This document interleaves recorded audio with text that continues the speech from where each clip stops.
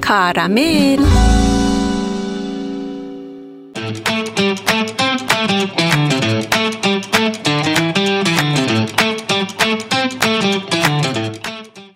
من سونا سلامی دوستان خدمت همگی همراهان کارامل میفرستم. حالا هر طور که شما میتونید تصورش کنید، با یک پرنده زیبا یا با گرده های گل و یا با سلام سلام به همه اونایی که تو سفرن، از سفر دارن میان، میخوان برن سفر، اونایی که اصلا تو فکر سفرن، دارن فکر میکنن کجا برن، برنامه ریزی میکنن، یا اصلا فقط دلشون میخواد برن سفر، یعنی اصلا دیگه هنوز برنامه ریزیش هم نکردن ولی دلشون میخواد برن سفر. پس همراهان کارامل متوجه شدن با چی من سلاممو بفرستم.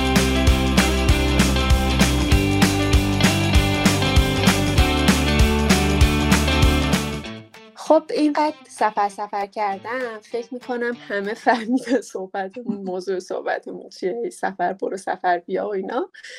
خب چه موضوعی از این جذابتر؟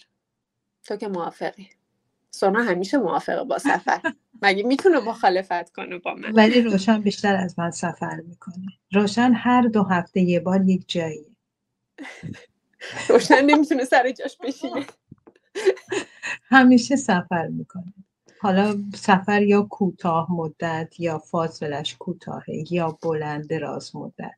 به هر حال من خیلی خوشم میاد از این برخورد روشن به سفر و اینا. به همین دلیل هم که روشن پیشنهاد کرده بود در مورد سفر صحبت کنیم، من گفتم 100% درباره‌اش صحبت میکنیم. و همین که اسمش هم میاد آدم دلش میخواد وسایلشو یا توی چمدون، ولی نه چمدون سنگینه، حالا کشیدنش توی کوله پشتی بندازه یا اصلا یه کیف دستی برداره، فقط کارت اعتباریش پولش توی اون کیف باشه، بزنه سفر. شناسنامه، پاسپورت. خب اگر داخلی هست شناسنامه، اگر خارجی خب مسلم. البته اول قبلش چک کنید ببینید تمدید نباید بشه، هنوز فرصت داره یا نه. آره، از کارت اعتباری هم مهمتر. خب حالا گفتین سفر، هر دومون دوست داریم سفر کردن. فکر میکنم مثلا کمتر کسی باشه که سفر کردن رو دوست نداشته باشه یا اصلا سخت باشه براش تو سالهای اخیر تو دنیای مدرن. قبلا که قرار بود با بساطی آماده بشه برای سفر کردن، تو حالا دوره‌های گذشته با کاروان و شتر و اسب و کالسکه و درشتی، ولی اونم مزه میده. آره اونم خودش، ولی خب حالا چون اون دیگه اون سختی های سفر دیگه وجود نداره و حتی شاید خیلی ها هزینه های مالیش رو هم میگن. درسته، واقعا این حق دارن، ولی خب خیلی وقتا هم میشه خیلی از این هزینه های اضافی رو فاکتور گرفت و با هزینه کمتری هم سفر کرد. یه صحبتی داشتیم ما قبلا با هم راجع به سفر، اینکه با چی بریم سفر اگه یادتون باشه، و امیدوارم که همراهان ما هم اون کارامل ما رو گوش داده باشن، از شیرینیش لذت برده باشن. اینکه صحبت کردیم، فکر کنم کارامل 31 بود اگه اشتباه نکنم. اگه گوش ندادین برین یه دور گوش بکنین، که چون قبل این یکی باید اون یکی رو گوش بکنیم ببینیم اصلا با چی باید بریم سفر. خب اونجا مفصل حرف زدیم درباره این که وسیله‌ای که انتخاب میکنیم برای سفر رفتن چی باید باشه، با چی باید میتونیم بریم سفر، بر اساس بودجه‌مون، بر اساس امکاناتمون، بر اساس تمایلاتمون و اون چیزی که حالا شخصیتمون هست. البته بین خودمون باشه، من میدونم که همه با ماشین میرن سفر، با ماشین خودشون مثلا هیچ توجهی هم نمی‌کنن به اون چیزی که ما گفتیم، ولی خب حالا اون درصد کمی هم که علاقه‌مند شدن با چیزای دیگه برن سفر، خودش جای شکر داره. من فکر کنم الان دوستداران سفر با هواپیما و قطار صداشون در اومده.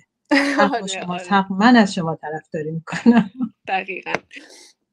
خب امروز میخوایم برسیم به مقصد. حالا با اون وسیله‌هایی که انتخاب کردیم اومدیم سفر رو رسیدیم به مقصد. کجا میتونیم بمونیم؟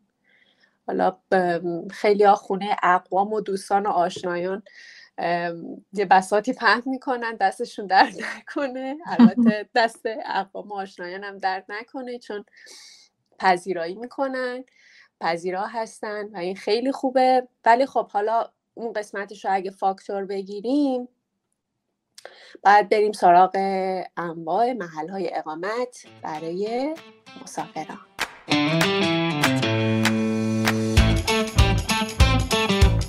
کاملا درسته، گفتی اقوام و فامیل و اینا، ولی من فکر میکنم که یعنی من اگر اینی که خودمم قبلا دعوت فامیل و اقوام رو قبول میکردم و مثلا چند روزی میرفتم اونجا، ولی حالا ترجیح میدم که با وضعیت گرونی و با وضعیت تورم و اینا، که البته اگر همراهان کارامل ما یادشون باشه در مورد تورم موضوعی داشتیم، اونم میشه صحبت کنیم در موردش. یعنی در بین صحبتامون ما در مورد تورم و گرونی همیشه حرف میزنیم. بهتر هستش که آدم خودش بره یک جایی رو، یک محلی رو برای خودش انتخاب بکنه، اونجا باشه، بعد یک ساعتی مثلا به صرف چای و شیرینی یا به صرف میوه با چای بره خونه اون مثلا فامیل و اقوام و آشناش، که زیاد بار سنگینی از نظر مالی نباشه، هم دیداری تازه شده، همینم که همه راضی‌ان. ولی خب همونطور که روشنم داره میگه، انتخاب مکان و محل برای اقامت واقعا خیلی ضروری هست، چون آدم نمیتونه همینطور تو ماشین بخوابه یا تو خیابون مثلا بمونه. حالا بعضی خب چادر میزنن، این دیگه کیف دیگه ای داره، ولی به هر حال خیلی ضروری هست.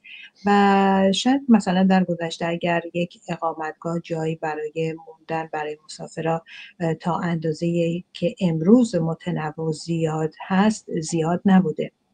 کسانی که به سفر میرفتن با توجه به بودجه خودشون بالاخره یا در هتل میموندن یا مسافرخونه.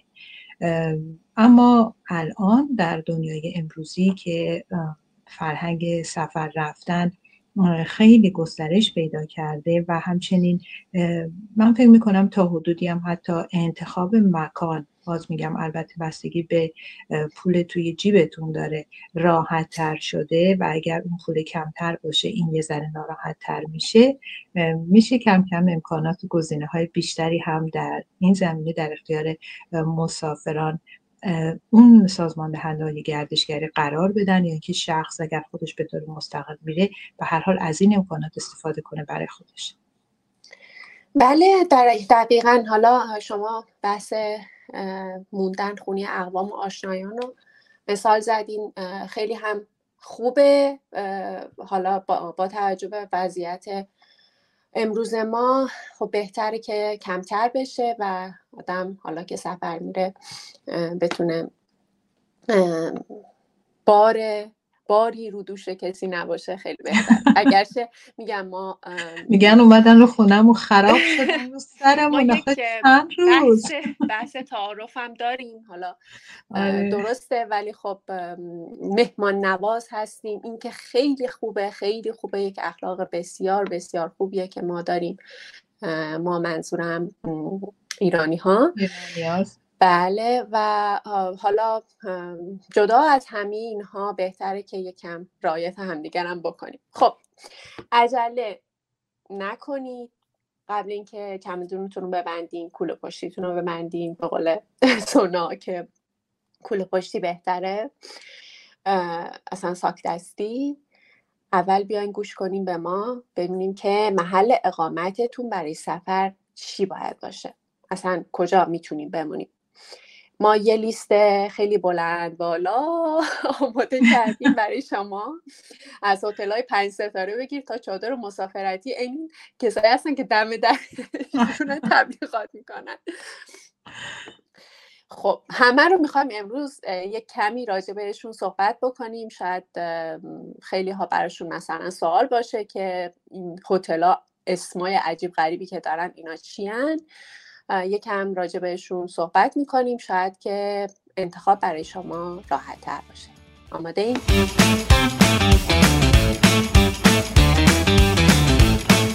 فکر میکنم الان دیگه همه آماده شدن.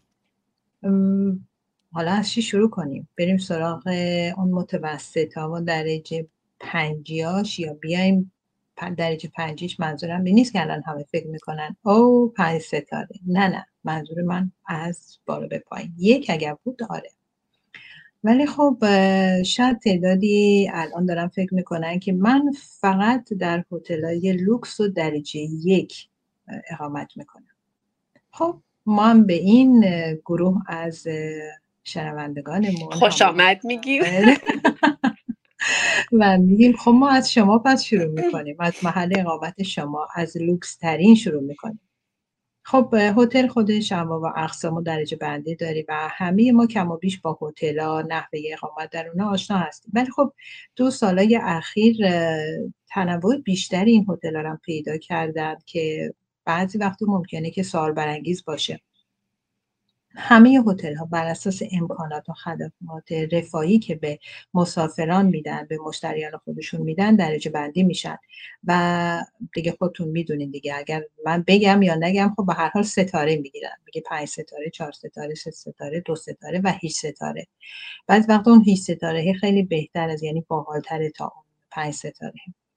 ولی خب بر اساس بودجه و نیازی که داریم ما میتونیم هتل و امکاناتش رو انتخاب بکنیم و چند روزی در اونجا بمونیم. الان صدای روشن در میاد. من هتل گفتم، الان روشن میره یه جای دیگه، مطمئنم. حالا نه شما چون هتل گفتی منم میخوام که اول از همه همین بحث هتل رو باز کنیم، چون اسم هتل که میاد هم فکر میکنن گرونه، لوکس، فلانه، ولی خب هتل هم به قول شما درجه بندی داره، انواع مختلف داره. بد نیست که بدونیم همه این انواع این هتل‌ها همه فقط یکی از این هتل‌های بزرگ زنجیره چی بهش میگن زنجیره‌ای نیستن که در کل دنیا معروفن.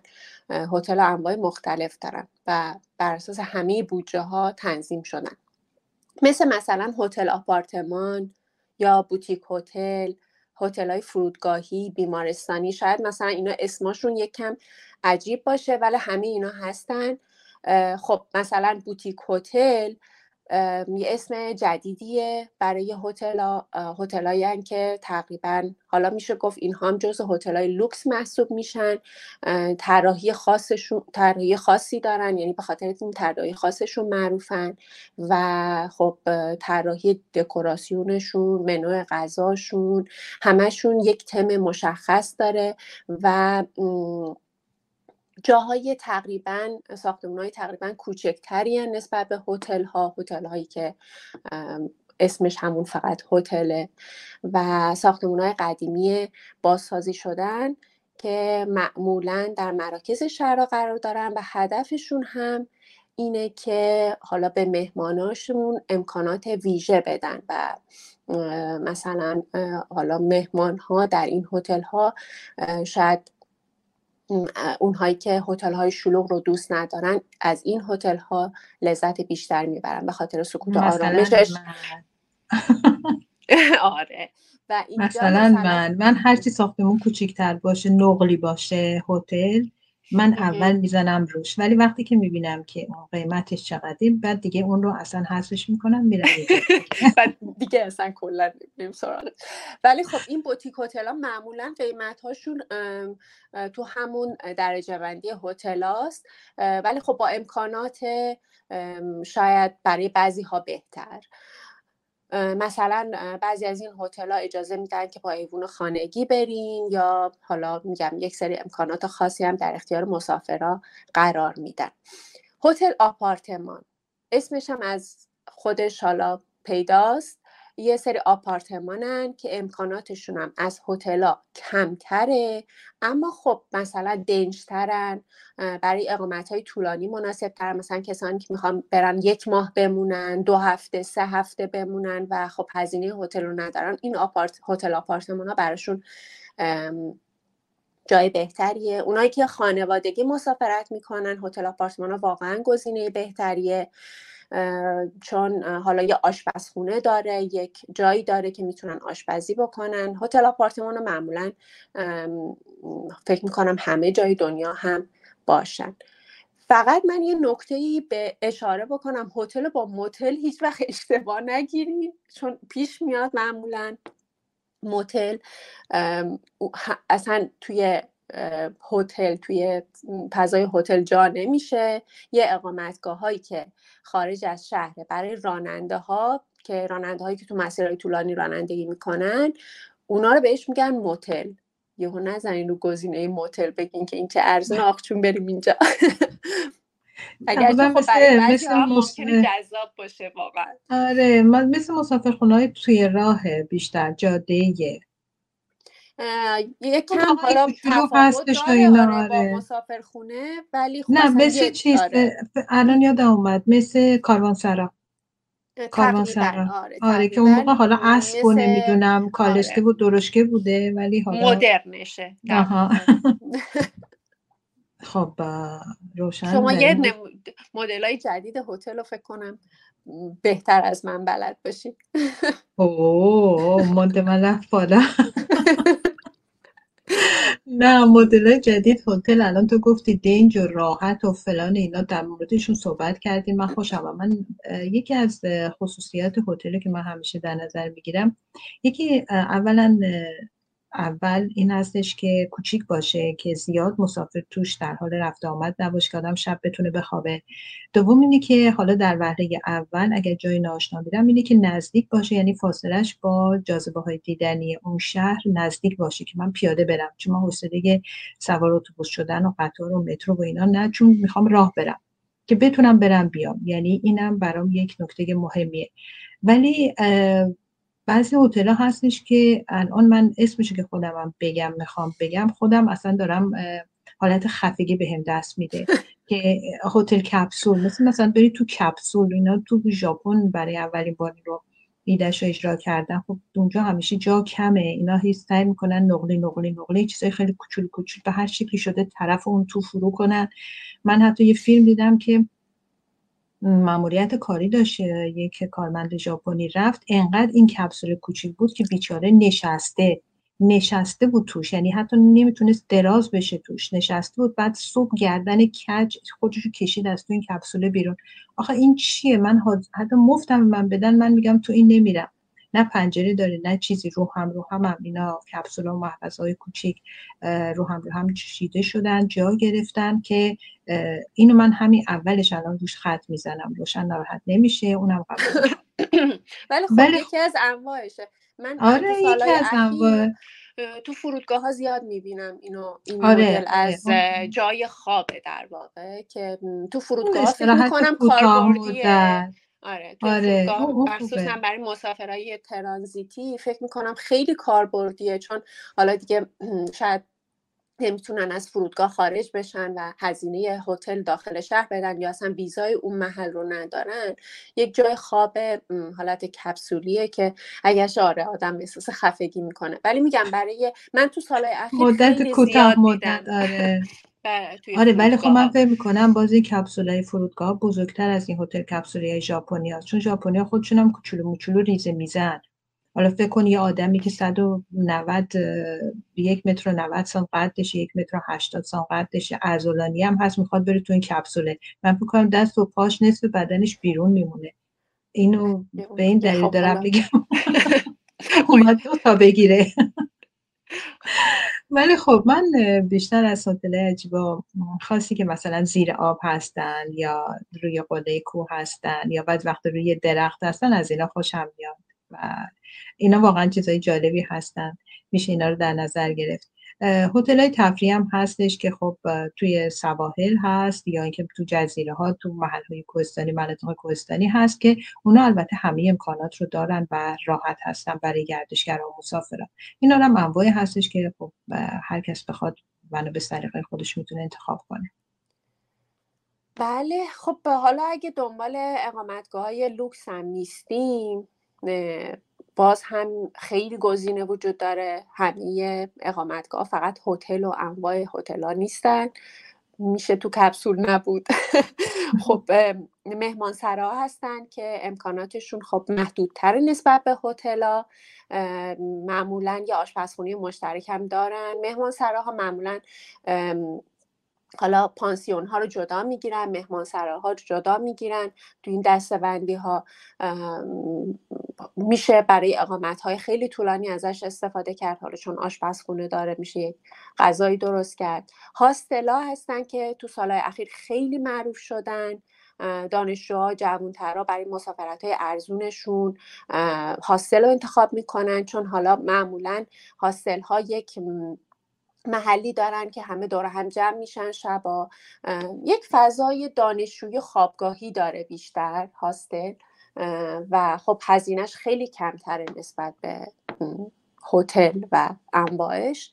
در هاستلام شما در واقع دارین یه تخت اجاره میکنین، بستگی به این داره که اتاقتون چند نفره باشه. حالا 2 نفره باشه این تخت گرونتره، 12 نفره یا بیشتر باشه این تخت خب ارزون تره. اگرچه خب خیلی ربط داره به این که شما بتونید کنار 12 نفر دیگه که خور و پف میکنن بتونید بخوابید.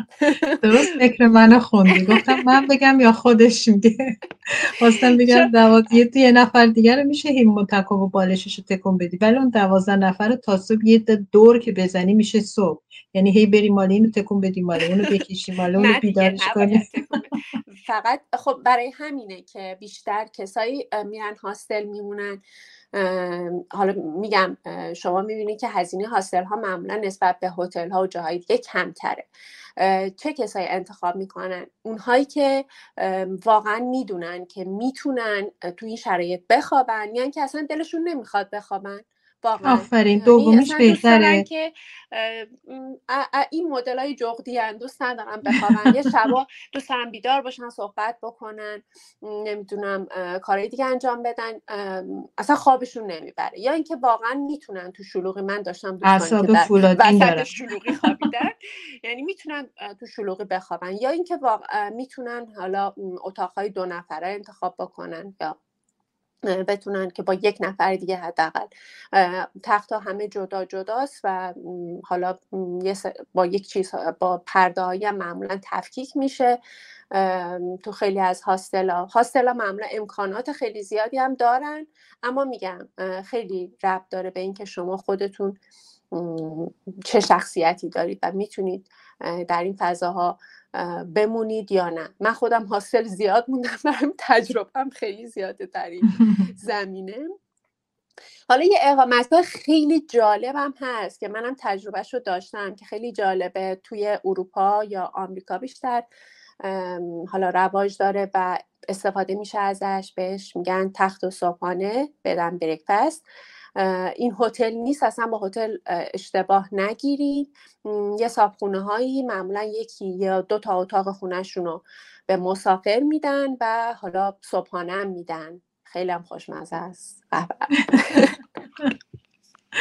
خب این اول شب که میری میخوابی باید ببینی که صبح با چه حالتی از اونجا میای بیرون، صابخونه چی جور آدمیه. اینم بایستی که در نظر گرفته بشه. اینا چیزن، یعنی مثلا تحت نظر پلیس. نه تحت نظر که نه، اینها ثبت شده است.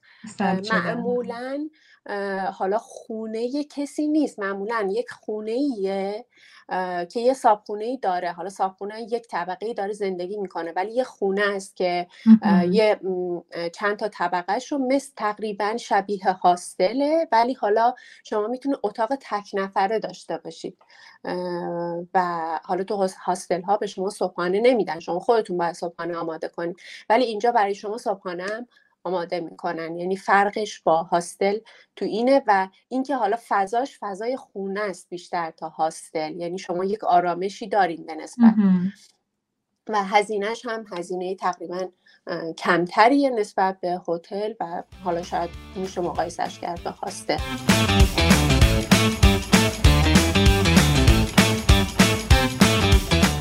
خب تخت صبحانه رو بگیریم، هتل رو بگیریم، هاستل رو بگیریم یا هتل رو بگیریم. خب صبر میکنیم، انتخاب با شماست. هرچی شما بخواهید ما برای شما آماده میکنیم. این شما، این ما، این کارامل و صحبت امروز ما درباره اینکه کجا اقامت کنیم.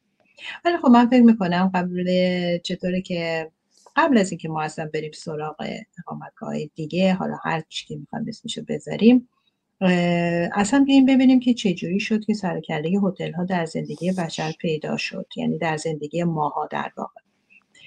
نوشته شده که یونانی ها برای استراحت مهمانان خودشون استفاده از آب گرم محل هایی رو برای اونا ساخته بودن. رومی ها هم خونه های خودشون رو به مسافران میدادن.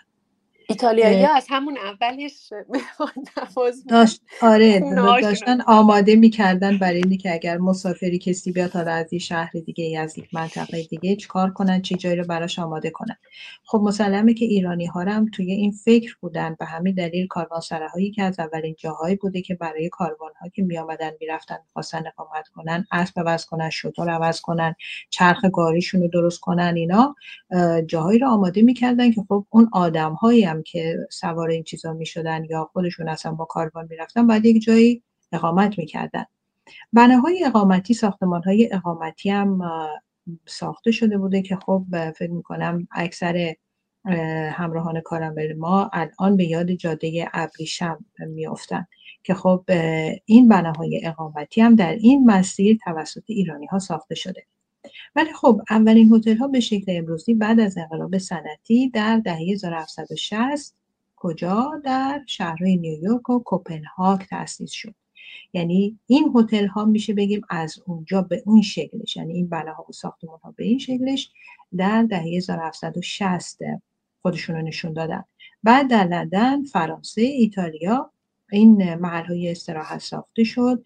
در ایران هم اواخر دوره قاجار اولین هتل، الان همه اسمشو میگن، نه جوونا شاید نگن، خب اولین هتل به اسم، نه خب تو فیلم‌ها حتما شنیدن، گراند هتل تأسیس شد. یادتونه؟ گراند هتل تأسیس شد. 25 اتاق لوکس داشت، یه سالن نمایش بزرگ و یک رستوران، اونم به سبک اروپایی داشته.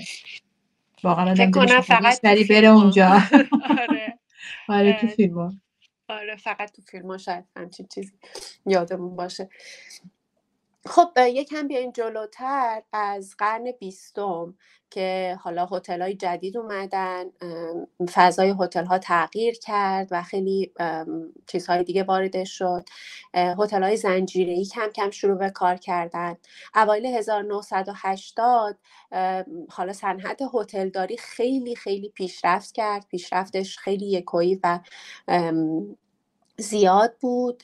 به دنبال حالا هر پیشرفتی هم معمولا میاد دیگه، خلاقیت و نوآوری میاد، بازاریابی گسترش پیدا میکنه و اینطوری شد که هتل‌ها نزدیک فرودگاه‌ها برای کنفرانس‌ها و اجلاس‌ها ساخته شدن، هتل‌های تفریحی ساخته شدن و انواع اقسامی که حالا ما اسمشو گفتیم و خیلی هاشا که هنوز اسمشو نگفتیم و همه اینها ساخته شدن.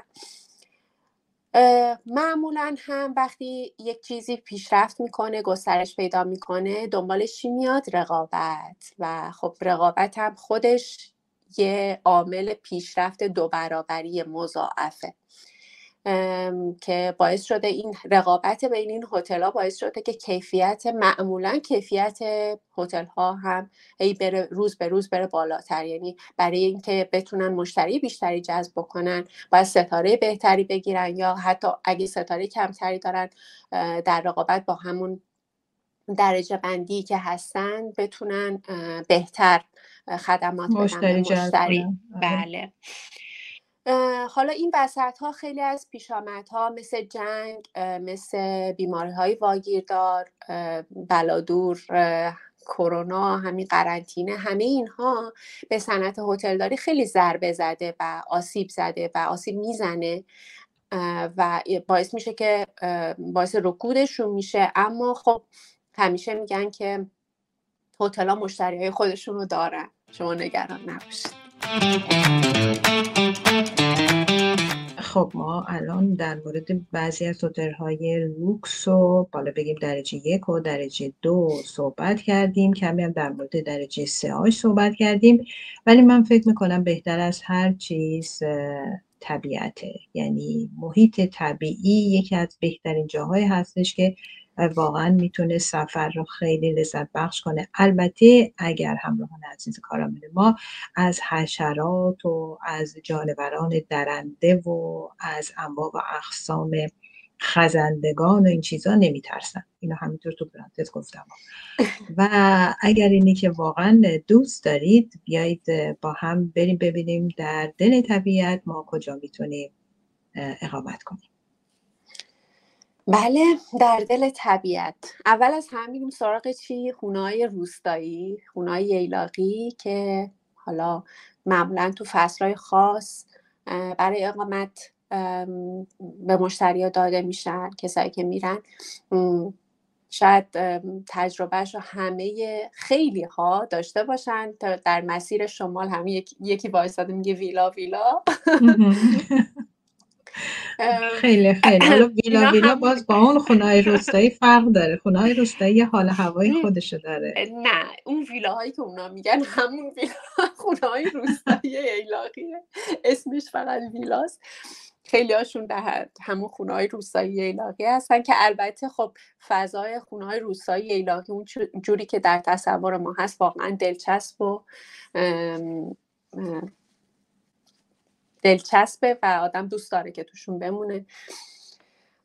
و خب چادرها، کمپ‌ها هستن. شما اول صحبتمون اشاره کردیم به چادرها که کسایی که دوست دارن چادر بزنن، کمپ کنن، که مسلما قوانین و شرایط خاص خودش هم داره. اونایی که به قولی کمپر هستن یا مسافرت با چادر رو دوست دارن حتما شرایطش رو میدونن، قوانین رو میدونن که هر جایی نمیشه چادر زد، در هر هوایی هم نمیشه این کار رو کرد. و معمولا در خیلی از کشورهای جاهای خاصی برای چادر زدن وجود داره که باید حتما همون جاها چادر بزنن. یک سری کارها رو مثلا تو جنگل نباید بکنن، آتیش روشن نکنن و خیلی کارهای دیگه، سیگاری روشن رو پرت نکنن، آشغالاشون رو نریزن در فصلهای خاص، بله، زیر درخت. و خب همه اینها باید خب رعایت بشه. اگه دوست دارین چادر بزنین، کمپ کنین، حتما بخونین راجع بهش و بدونین که باید چیکار بکنین که خدای نکرده اذیت نشین، مخصوصا با همون حشرات و پرندگان و درندگان اذیت نشین. ولی خب واقعا لذت بخشه.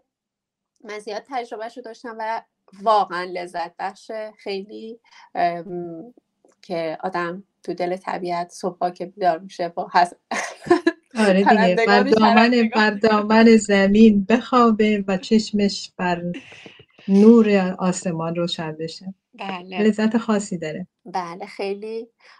اگه حالا هوا خیلی مهمه، ببینید که پیشبینی هوا رو حتما نگاه کنید. اگه که چادرتون آماده نیست برای بارندگی حتما امکانات لازم با خودتون داشته باشید. اینا خیلی نکات خیلی زیادی داره که باید رعایت بشه. کاروان ها هم هستن یا همون ماشینایی که پشتشون یه خونه دارن، از اونا من دوست دارم. خب اون دیگه خیلی راحته. اون دیگه همه چیز راحت کرده. یه اتاقک یدکشه. آره که باش میزنم به دل جاده. البته خب ما تو وسیله‌های سفرم بهش اشاره کردیم. اینا هم وسیله سفرن، هم اقامتگاه، یعنی با یه تیر دونشون آره. من موافقم. این واقعا خیلی خوبه. آره این خیلی خوبه. خیلی خوبه واقعا. حالا من فکر میکنم بد نباشه که بریم سراغ معروف ترین نوع اقامت‌ها که این روزها هم زیاد دربارشون میشنویم. اقامت‌های بومگردی یا اکو کمپ ها هستن. اونها در واقع خانه‌های سنتی و قدیمی بودن که به این نوع از اقامتگاه ها تبدیل شدن. در اونجا معمولا رابطه مهمون و صاحبخونه خیلی صمیمانه تره، اما خب اقامتگاه ها امکانات هتل رو ندارن که اینو هم باید در نظر بگیرید. ولی خب اگر خودتون زیاد اهل لوکس نشینی در هتل ها نیستید و زیاد به این چیزها توجه نمی کنید و یک مسافر ساده‌ای هستید و میتونید خودتون رو وفق بدید. من فکر میکنم این امکان هم خیلی خوبه. معمولا چند نفر در یک اقامتگاه ساکن میشن، با محیط بومی منطقه سازگاری دارن، سبک معماری، فرهنگ، آداب و رسوم منطقه رو هم به شکل خیلی مشخص و آشکاری به مسافران و گردشگران نشون میدن که من فکر میکنم یکی از نکات بسیار جالب و دیدنیش باشه. بله، حالا تو سالهای اخیرم تو ایران خیلی زیاد شده، این اشاره بکنم اینجا بهش، اقامتگاه های بومگردی خیلی توسعه پیدا کرده، خیلی زیاد شده و خیلی هم استقبال میشه که خیلی من خوشحالم از این قضیه که استقبال میشه. اگرچه خب میگم در این استقبال معمولا باید یک نظارتی هم وجود داشته باشه که آسیب نرسه به بافت اون همین نکته محل یا همون اون روستا یا اون حالا هر چی که هست، چون خب دیدین که الان کافیه یکی یه عکسی بذاره همه فردایش اونجا اتراق میکنن دیگه اصلا تا مثلا افراط و تفریط باید دوری بشه. رزرو شد. خب تو راهنمای بین‌المللی اکولوژها یا اکولوژها همون اقامتگاه‌های بومی 5 مورد باید رعایت بشه تو تمام مواردی که از 5 مورد حتما باید رعایت بشه. البته من اینجا چند مورد رو جمع کردم که بگم. حالا کسایی که قصد واقعا خیلی مهمه. آره قصد دارن که اصلا دوست میخوان که اقامتگاه بومی بزنن. شاید توی شنوندگان ما باشن کسایی که اصلا قصد چنین کار رو دارن، چون من میبینم که تو سالهای اخیر خیلی ها هستن که محل خودشون رو دوست دارن که چنین کاری انجام بدن به خاطر پذیرش مهمان و حالا کسب درآمد و خیلی خیلی چیزای دیگه. بهتره که این موارد رو حتما رعایت بکنن. اینکه به طبیعت و فرهنگ منطقه باید اهمیت بدن، یعنی شما باید بر اساس اون فضای محیط زیست و حالا فرهنگی که اونجا داره اون محل رو آماده بکنید. کمترین ضربه به طبیعت اطراف در حین ساخت و ساز داشته باشه، یعنی نرین اونجا یه ساختمون رو 20 طبقه بزنین وسط روستا درخت‌ها رو ببرین. شما باید بر اساس اون چیزی که همونجا هست همون محل رو فقط بازسازی بکنین، یعنی در هنگام بازسازی هم به طبیعت اطرافش آسیب نرسه. بنای اکولوژی یا همون اقامتگاه بومی باید طبق معماری بومی منطقه باشه، یعنی اینجوری نباشه که یه ساختمون مثلا خیلی عجیب غریبی وسط خونه‌های روستایی گلی. خیلی این مهمه، یعنی کسی که اقامتگاه بومی رو انتخاب میکنه اصلا میره اونجا که تو اون خونه گلی زندگی کنه، تو اون خونه گلی باشه.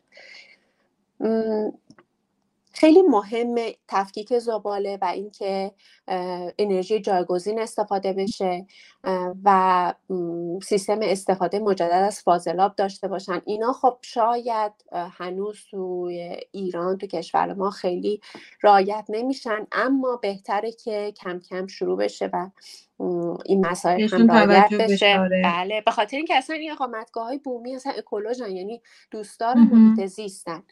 مقدار مصرف انرژی مثل برق و آب و گاز باید حداقل باشه، یعنی کسایی هم که میرن اونجا اقامت میکنن توجه بکنن که اینجا یک اقامتگاه بومی سازگار با محیط زیسته و حالا آب و باز نذارین برین واسه خودتون یا آره یا مثلا برق اتاقتون رو روشن میذاره میره میچرخه میاد، داره 8 ساعت میره بیرون میچرخه.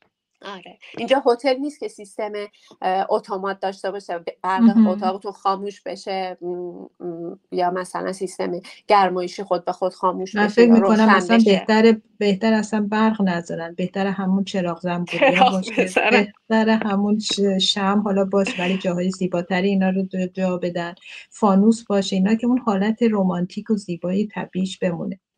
بله، حالا حتما اون فضا باید یک ترکیبی از طراحی‌های قدیمی داشته باشه، ولی یک حالا تکنولوژی به روزم درش رعایت بشه. شاید مثلا اینترنت داشته باشه، چون خیلی ها درسته که میرن توی محیط مثلا نه روشن خانم، نه بدون اینترنت من مخالف خب این حالا شما آخریشم. بدونه ولی معمولا کتاب ببر کتاب.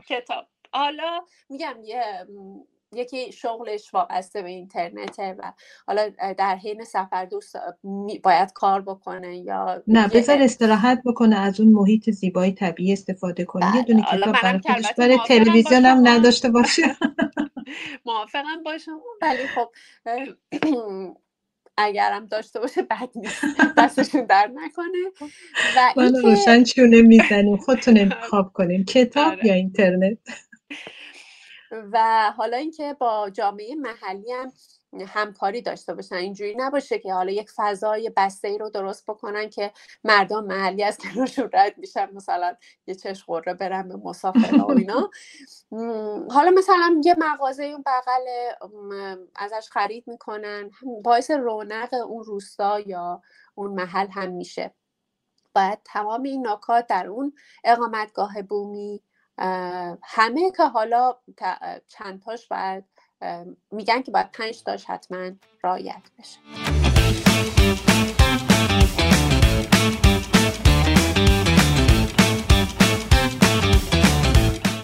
خب این لیسته شاید خیلی طولانی تر و بلند بالاتر از این باشه و فکر میکنم که همراهان ما تجربه اقامت در محلهای جالب و خاطر انگیز رو داشتن، حتما دارن.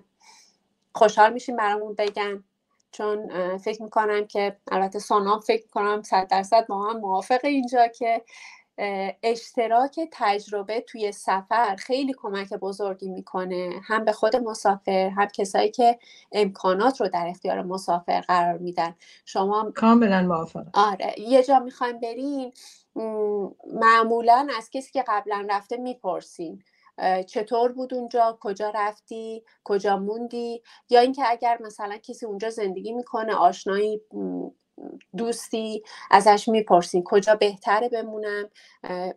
این اشتراک تجربه تو سفر به نظرم واقعا کمک کننده است.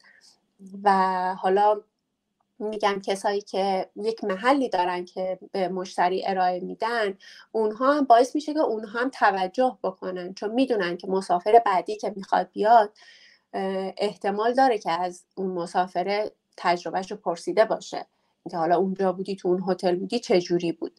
اینجا خب شبکه‌های اجتماعی هم خیلی خیلی نقش موثری دارن، چون معمولا حالا شما تو شبکه‌های اجتماعی میتونید اسم یه هتل رو پیدا کنید و اونجا بخونید راجع بهش، ببینید که مشتری‌ها، مسافرها چی نوشتن راجع بهش. و اینکه خب اصلا به نظرم شما قبل سفر این نکته رو کاملا مد نظر داشته باشین، حتما قبلش یه سری بزنید به سایت اون هتل یا شبکه‌های اجتماعی و راجع بهش بخونید. ما هم خوشحال میشیم که تجربیات خودتون رو با ما به اشتراک بذارید، برامون بنویسید راجع به سفرهاتون، کجا میخواین برین، شاید ما یه تجربه داشته باشیم به شما بگیم. و اینکه سفرهای شیرین پر از خاطره براتون آرزو میکنم. من سونا فقط میتونم به گفته های روشنی اضافه بکنم که همیشه در حرکت باشید. یک نکته مهم رو در سفرهاتون در نظر بگیرید و اون یادگیری هست. به چیزهایی که در اطرافتون میبینید، اگر اینی که فرق داره با اون چیزی که شما در زندگی روزانه خودتون دارین، توجه بیشتری کنید.